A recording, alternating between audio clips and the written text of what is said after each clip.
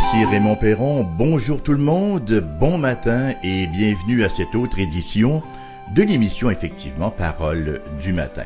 Nous poursuivons sans plus tarder notre série de méditations sur l'évangile de Jean et ça va quand même bon train, hein? Nous en sommes au chapitre 12 et ce matin nous verrons ensemble les versets 31 à 33 que je vais lire donc Jean chapitre 12, les versets 31 à 33. Maintenant a lieu le jugement de ce monde. Maintenant, le prince de ce monde sera jeté dehors. Bien sûr, c'est Jésus qui parle. Et moi, quand j'aurai été élevé de la terre, j'attirerai tous les hommes à moi. En parlant ainsi, il indiquait de quelle mort il devait mourir. Voilà cette déclaration, encore une fois très solennelle, du Seigneur Jésus. Dans toute l'histoire de l'humanité, rien ni personne n'a attiré autant de gens que le Christ dans son élévation, que le Christ élevé. Il y a eu plusieurs attractions qui ont semblé rivaliser pour un temps. Dans le monde ancien, par exemple, les gens acclamaient par centaines de milliers les empereurs romains lorsque ces derniers revenaient là, triomphants d'une croisade militaire. Mais les empereurs se sont succédés les uns après les autres et finalement Rome elle-même est tombée aux mains des barbares. Au XXe siècle, des millions de gens se sont tournés vers Hitler et l'ont suivi dans la ruine. Hitler est maintenant histoire du passé et il ne reste de lui que de mauvais souvenirs. Qu'est-ce qui attire les gens aujourd'hui? Le sport? En effet, des millions de gens sont emportés par l'excitation d'une série mondiale, d'un Super Bowl ou d'une finale de la Coupe Stanley. Cependant, le gagnant de cette année sera vite oublié. Très peu de gens se souviendront l'an prochain qui a remporté le championnat l'année précédente. Et malgré toute l'excitation produite au jour du Super Bowl, il n'y aura jamais autant de gens qui vont regarder le match, soit sur le terrain ou encore à la télé, qu'il y aura de gens qui vont adorer le Seigneur Jésus-Christ le dimanche matin à l'église. Dans le monde entier. Le Christ a attiré plus de gens, plus de monde. Le Christ a attiré plus de gens que le Forum, ou le Centre Bell, ou le Madison Square Garden dans toute leur histoire. Le Christ a attiré plus de gens et pour des périodes bien plus longues que n'importe quelle personnalité. Les églises chrétiennes traversent les époques, traversent les générations et grandissent même en nombre. Non seulement subsistent-elles, mais elles croissent. Qu'est-ce qui est si attirant? Ce n'est pas l'attrait d'une simple personnalité humaine, non plus que les traits caractéristiques de telle ou telle dénomination, non plus que les méthodes promotionnelles et efficaces, car elles sont la plupart du temps absentes. Ce qui attire, c'est le Christ. Le Christ Jésus dans son élévation, c'est lui qui attire. C'est celui qui, il y a plus de 2000 ans, comme nous le dit le verset 32, « Et moi, quand j'aurai été élevé de la terre, j'attirerai tous les hommes à moi. » C'est lui qui attire les gens à lui. Il a tenu promesse. Rien ni personne n'a attiré autant d'hommes et de femmes que le Christ Jésus lui-même. Ce fait, bien sûr, mérite notre considération. Premièrement, voyons qui prononce ces paroles-là. Qui est le « je » de l'affirmation du verset 32? Quand il est dit « Et moi, quand j'aurai été élevé de la terre, j'attirerai, je vais attirer tous les hommes à moi. » La réponse est évidente, ça va de soi, c'est Jésus. Le Jésus de l'histoire.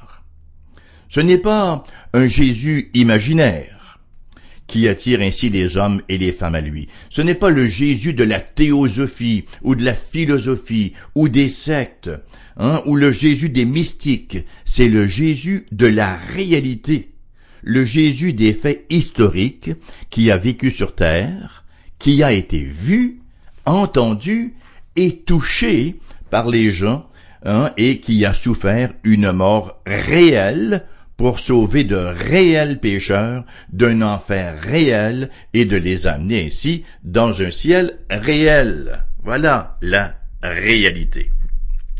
C'est ce que le contexte nous affirme d'ailleurs.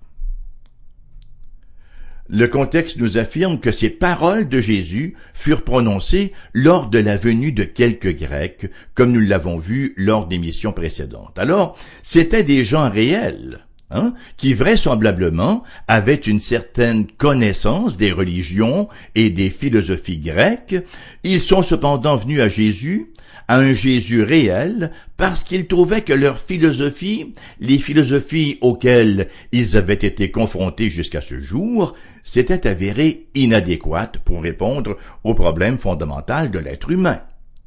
Rappelons-nous que la Grèce a produit les plus grands philosophes de l'histoire. Immédiatement, quand on pense Grèce et qu'on pense philosophie, on pense Socrate, Platon, Aristote et compagnie, leurs épigones. Cependant, ces gens-là, bien sûr de grands penseurs, n'étaient pas des sauveurs, non plus que leur philosophie pouvait étancher la soif de l'âme.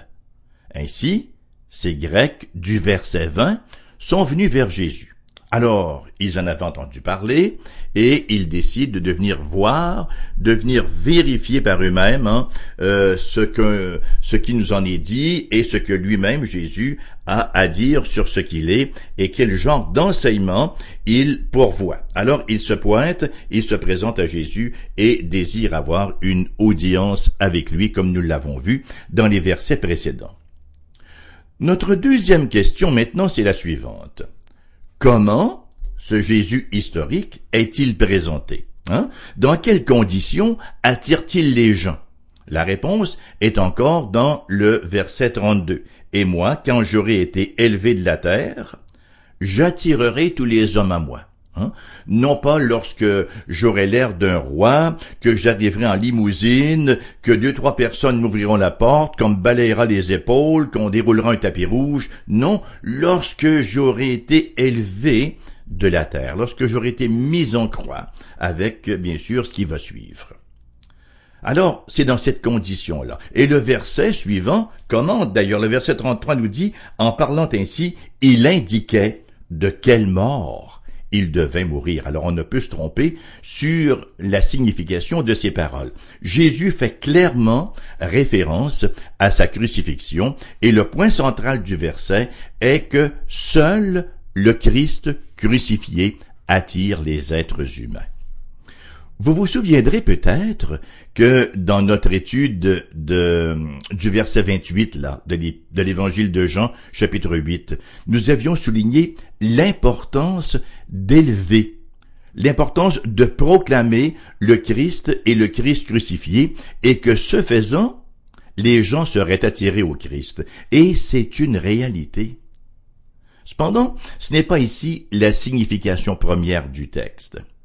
L'élévation dont il est question dans notre texte de ce matin n'est pas l'élévation du Christ dans la prédication, mais plutôt l'élévation du Jésus historique par ses ennemis dans la crucifixion. En fait, c'est le Christ du calvaire qui attire. C'est le Christ dont le corps fut meurtri, dont le sang fut versé. C'est le Christ qui se donne lui-même à la place des pécheurs, afin de subir, de porter sur lui la colère de Dieu que méritent nos péchés. Et c'est la raison pour laquelle les églises dites conservatrices, c'est-à-dire celles qui prêchent ce message, continuent de croître, alors que les églises qui ont abandonné ce message déclinent à un rythme effarant et disparaissent de plus en plus. Seul le Christ crucifié attire les hommes et les femmes, car seul le Christ crucifié révèle l'immense amour du Dieu Tout-Puissant et qui nous donne en fait le Sauveur dont nous avons besoin. Passons maintenant, si vous le voulez bien, à la troisième question. Qu'est-ce que le Jésus historique, ainsi présenté, promet-il de faire? Nous avons déjà donné la réponse à plusieurs reprises. Attirer les gens. Et moi, de dire Jésus, « Quand j'aurai été élevé de la terre, j'attirerai tous les hommes à moi. » C'est une réponse qui est très riche en théologie. Dans un premier temps, elle révèle le besoin des êtres humains. S'ils ont besoin d'être attirés à Jésus, c'est dire que sans cette grâce d'attraction efficace, tous les hommes sont séparés de lui, qui est le seul sauveur. Voyez, ce n'est pas une question banale, ce n'est pas une séparation banale, c'est une séparation qui est synonyme de ruine éternelle, comme le démontre l'épître de Paul aux Romains, chapitre 1, versets 21 et 23, ou à 23, où nous lisons ce qui suit. Car, ayant connu Dieu, ce sont tous les êtres humains, car ayant connu Dieu, ils ne l'ont point glorifié comme Dieu, et ne lui ont point rendu grâce, mais ils se sont égarés dans leurs pensées, et leur cœur sans intelligence a été plongé dans les ténèbres. Se vantant d'être sages, ils sont devenus fous. Ils ont changé la gloire du Dieu incorruptible en image représentant l'homme corruptible, des oiseaux, des quadrupèdes et des reptiles, et ça continue ainsi. C'est un état, à tout le moins, terrifiant. Nous apprenons donc de cet épître aux Romains, et des paroles même du Christ, que les hommes sont loin du Christ, et que le Christ lui-même doit les attirer à lui, sans quoi ils ne viendront point. Ils vont demeurer dans leurs ténèbres, demeurer dans leur ruine, ils vont continuer à macérer dans leur perdition. Et il y a un autre enseignement important dans ces paroles. Non seulement les hommes sont-ils séparés du Christ, mais ils le sont si profondément. La rupture est tellement nette qu'ils ne viendront pas à lui à moins qu'il les attire. En d'autres mots, leur volonté est captive. Voyez-vous, la volonté de l'être humain, depuis la chute, elle est esclave du péché. L'homme se pense libre. Il se pense libre parce qu'il peut donner libre cours à ses passions. Ce n'est pas la liberté, c'est l'esclavage des passions. La volonté de l'homme n'est pas libre, elle est esclave du péché. Du fait que l'homme naît pécheur, sa volonté ne peut que le conduire vers le péché.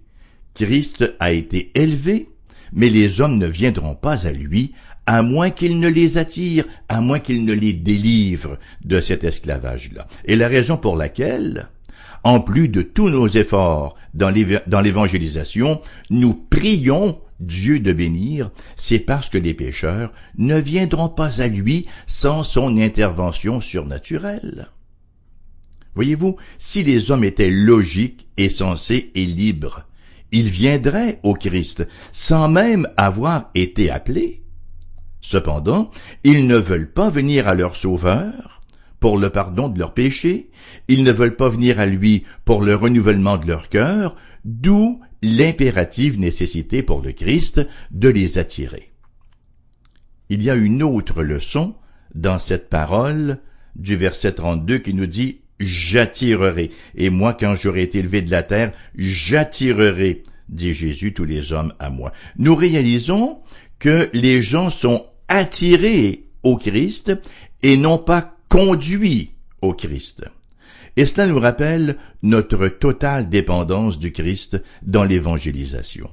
Ça nous rappelle que nos meilleures présentations, nos meilleures méthodes d'évangélisation, nos plus grandes stratégies ne seront d'aucune efficacité sans la prière, sans la dépendance totale sur Dieu.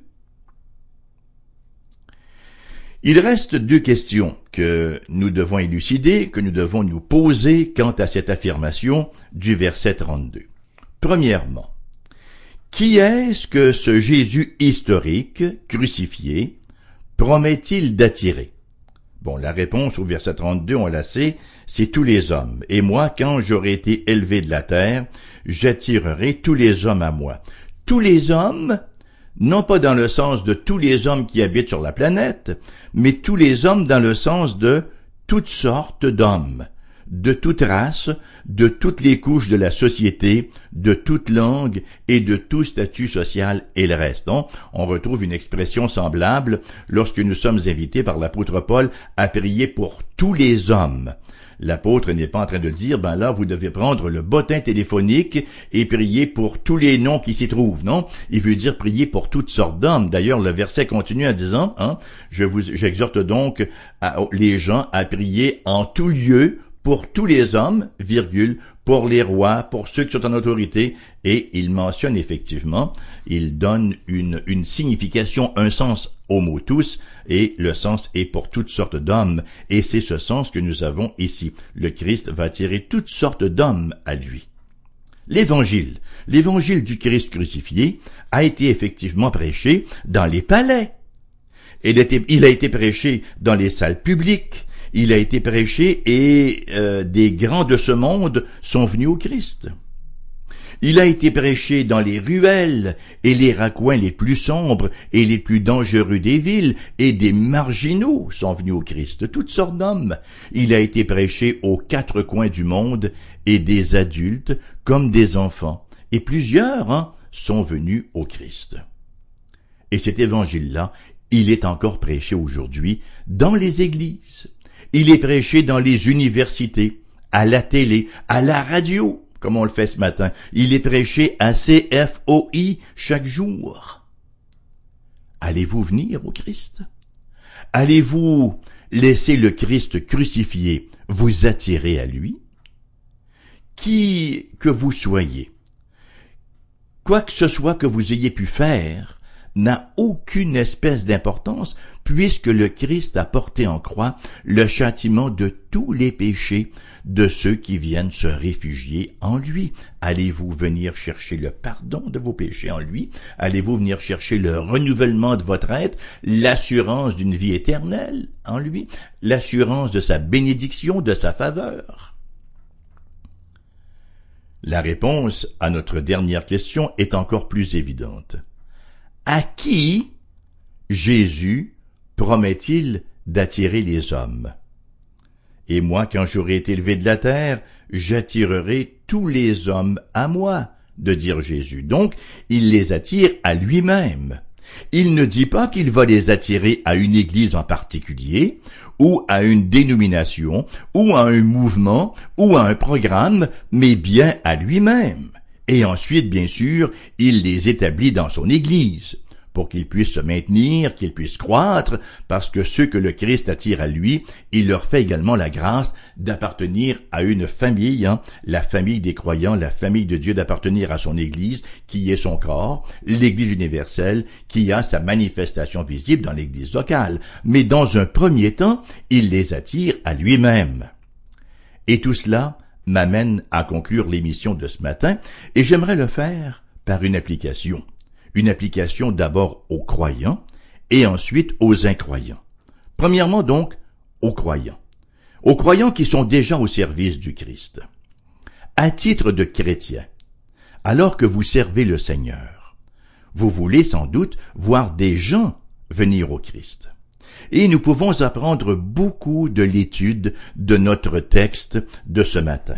D'abord, si nous voulons gagner des âmes pour Jésus, nous devons les attirer à lui plutôt que les conduire.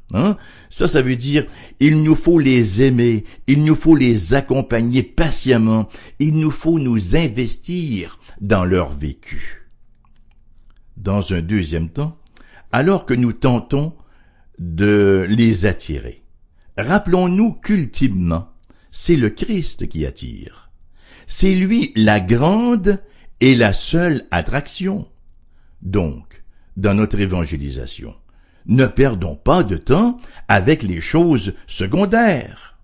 Bien sûr qu'il nous faut couvrir tout le conseil de Dieu sur une longue période de temps et répondre aux questions des gens, mais gagner des gens au Christ, c'est placer le Christ au centre de notre discours. C'est prêcher le Christ et c'est prêcher le Christ crucifié. En fait, c'est présenter le Christ qui est venu mourir pour des pécheurs. Et c'est ce Christ-là qui attire en abondance les pécheurs à lui. finalement. Si vous n'êtes pas encore chrétien, ou si vous prétendez être chrétien, si vous ne faites que professer la foi, sans être des gens impliqués, des croyants non pratiquants, c'est une absurdité totale. Je donnais une illustration il n'y a pas si longtemps, quelqu'un qui dit « Oui, moi je suis croyant mais non pratiquant », c'est comme quelqu'un qui dirait « Moi je suis végétarien mais je ne pratique pas, je mange de la viande à la une ». Vous voyez, ce serait une contradiction en soi. C'est la même chose pour quelqu'un qui prétend, qui professe la foi mais qui ne pratique pas. Donc si vous n'êtes pas encore chrétien, un chrétien biblique, sachez que si le Christ a dit qu'il attirerait des hommes et des femmes à lui, il le fera autant maintenant qu'à n'importe quelle époque de l'histoire. Le Christ n'a pas changé. Sa mort conserve une valeur infinie. Sa mort, son sang versé en croix, n'a rien perdu de son efficacité. Son attraction est toujours bien présente et il va attirer des gens à lui encore aujourd'hui. Sentez-vous qu'il vous attire? Si oui, ne vous demandez pas si vous pouvez venir à lui. Bien sûr que vous le pouvez, puisqu'il vous attire. Est-ce que, lorsque vous entendez l'Évangile, il y a une espèce de réflexion qui s'amorce en vous pour dire « ça a quand même de l'allure, oui, ça me titille à l'intérieur, ça vient chercher quelque chose en moi. » Bien écoutez, ne résistez pas davantage. Venez au Christ. Détournez-vous de tout ce qui pourrait vous retenir et courez vers Jésus. Vous savez, l'un des grands pièges qui se place devant tous les gens qui entendent l'Évangile, qu'ils l'entendent soit à la radio, qu'ils l'entendent prêcher dans une salle ou à l'église, ou qui sont en train de le lire dans la parole de Dieu même, c'est d'être touchés, mais ensuite de faire un peu là comme cette parabole des semences, de laisser les oiseaux qui viennent enlever les graines qui avaient été jetées en terre, ou encore de laisser les hommes piétiner la semence et ainsi elle va mourir, ou de la laisser étouffer par les soucis de la vie. Nous avons une tendance à remettre à demain, à remettre à plus tard. Oui, c'est vrai, ça a bien du bon sens, il faudrait vraiment que je m'y mette, mais on ne fait pas le pas. Une marche, chers amis, vous le savez, ça commence par lever le pied et faire le premier pas et les autres vont suivre. Donc, venez à la personne glorieuse du Christ Jésus. Laissez-vous attirer par le Christ Jésus qui a promis effectivement d'attirer les hommes à lui. Et il les attire comment? Il les attire depuis qu'il a été mis en croix, depuis qu'il a porté sur lui le châtiment que méritaient nos fautes. Il est le seul sauveur. Il n'y a aucun autre nom qui ait été donné parmi les hommes par lequel nous puissions être sauvés, sinon que le Christ Jésus. Il n'y a aucun autre médiateur entre Dieu et les hommes, sinon que le Christ, et que le Christ crucifié, que le Christ ressuscité, et que le Christ monté au ciel. Il n'y a pas de salut ailleurs. Il n'est de salut en aucun autre.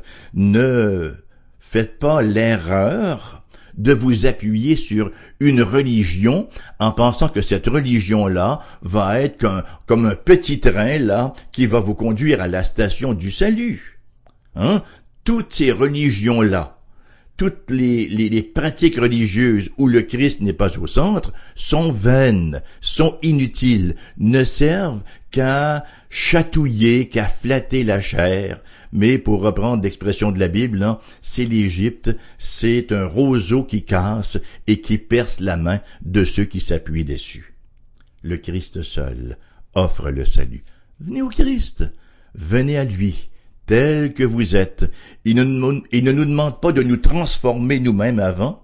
C'est lui qui nous sort de nos tombes, là où nous sommes morts spirituellement. C'est lui qui nous donne la vie et c'est lui qui nous transforme, qui nous sanctifie, qui nous fait grandir, qui nous transforme de gloire en gloire en l'image de Christ Jésus, jusqu'à ce que finalement, à la glorification, lorsque nous entrons dans la gloire, nous sommes débarrassés de toute trace de corruption et de péché. C'est l'invitation qui vous est lancée ce matin, alors que nous finissons l'émission ainsi. Sans cependant oublier de vous rappeler que l'émission vous revient en rediffusion à 14h cet après-midi. Elle peut vous revenir autrement aussi parce que vous pouvez l'écouter en différé. Sur notre site internet, vous pouvez la télécharger. Ah, j'aimerais ça qu'un tel ou une telle écoute cette émission-là. Je vais la télécharger, je vais lui mettre sur une clé USB ou encore sur un CD et je vais lui faire entendre. Oui, c'est possible de le faire en allant sur notre site internet où vous pouvez aussi écouter CFOI en direct. Alors, l'adresse donc de notre site internet, c'est la suivante: foifm.com. Non pas foi, mais foi, F-O-I, foifm.com. Et là, vous cliquez sur CFOI en direct ou vous cliquez sur les émissions que vous voulez entendre et ou télécharger en différé. Maintenant, vous désirez nous écrire. Bon, c'est possible. Nous avons en effet une belle petite boîte postale toute mignonne là qui attend les enveloppes. Alors, c'est l'adresse suivante: AERBQ, casier postal 40088, Québec, QC, G1H, 2S comme dans Simon, 2S donc 5. Mon adresse courriel est la suivante, en lettres minuscules et tout d'un trait: raymond.perron@cfoi-fm.com. raymond.perron@cfoi-fm.com. Vous pouvez également nous laisser un message sur notre boîte vocale ou nous laisser vos coordonnées si vous désirez qu'on vous rappelle. Notre numéro de téléphone pour les gens de la région de Québec est le 418 688 0506, 418 688 0506. Pour les gens ailleurs en province, vous composez le numéro sans frais 1-877-659-0251, 1-877-659-0251. Je vous souhaite une très sérieuse de belle journée sous le regard de Dieu, avec toute la paix, toute la grâce que Dieu peut nous injecter lorsqu'on regarde à lui, et je vous convie, il va sans dire, pour la prochaine.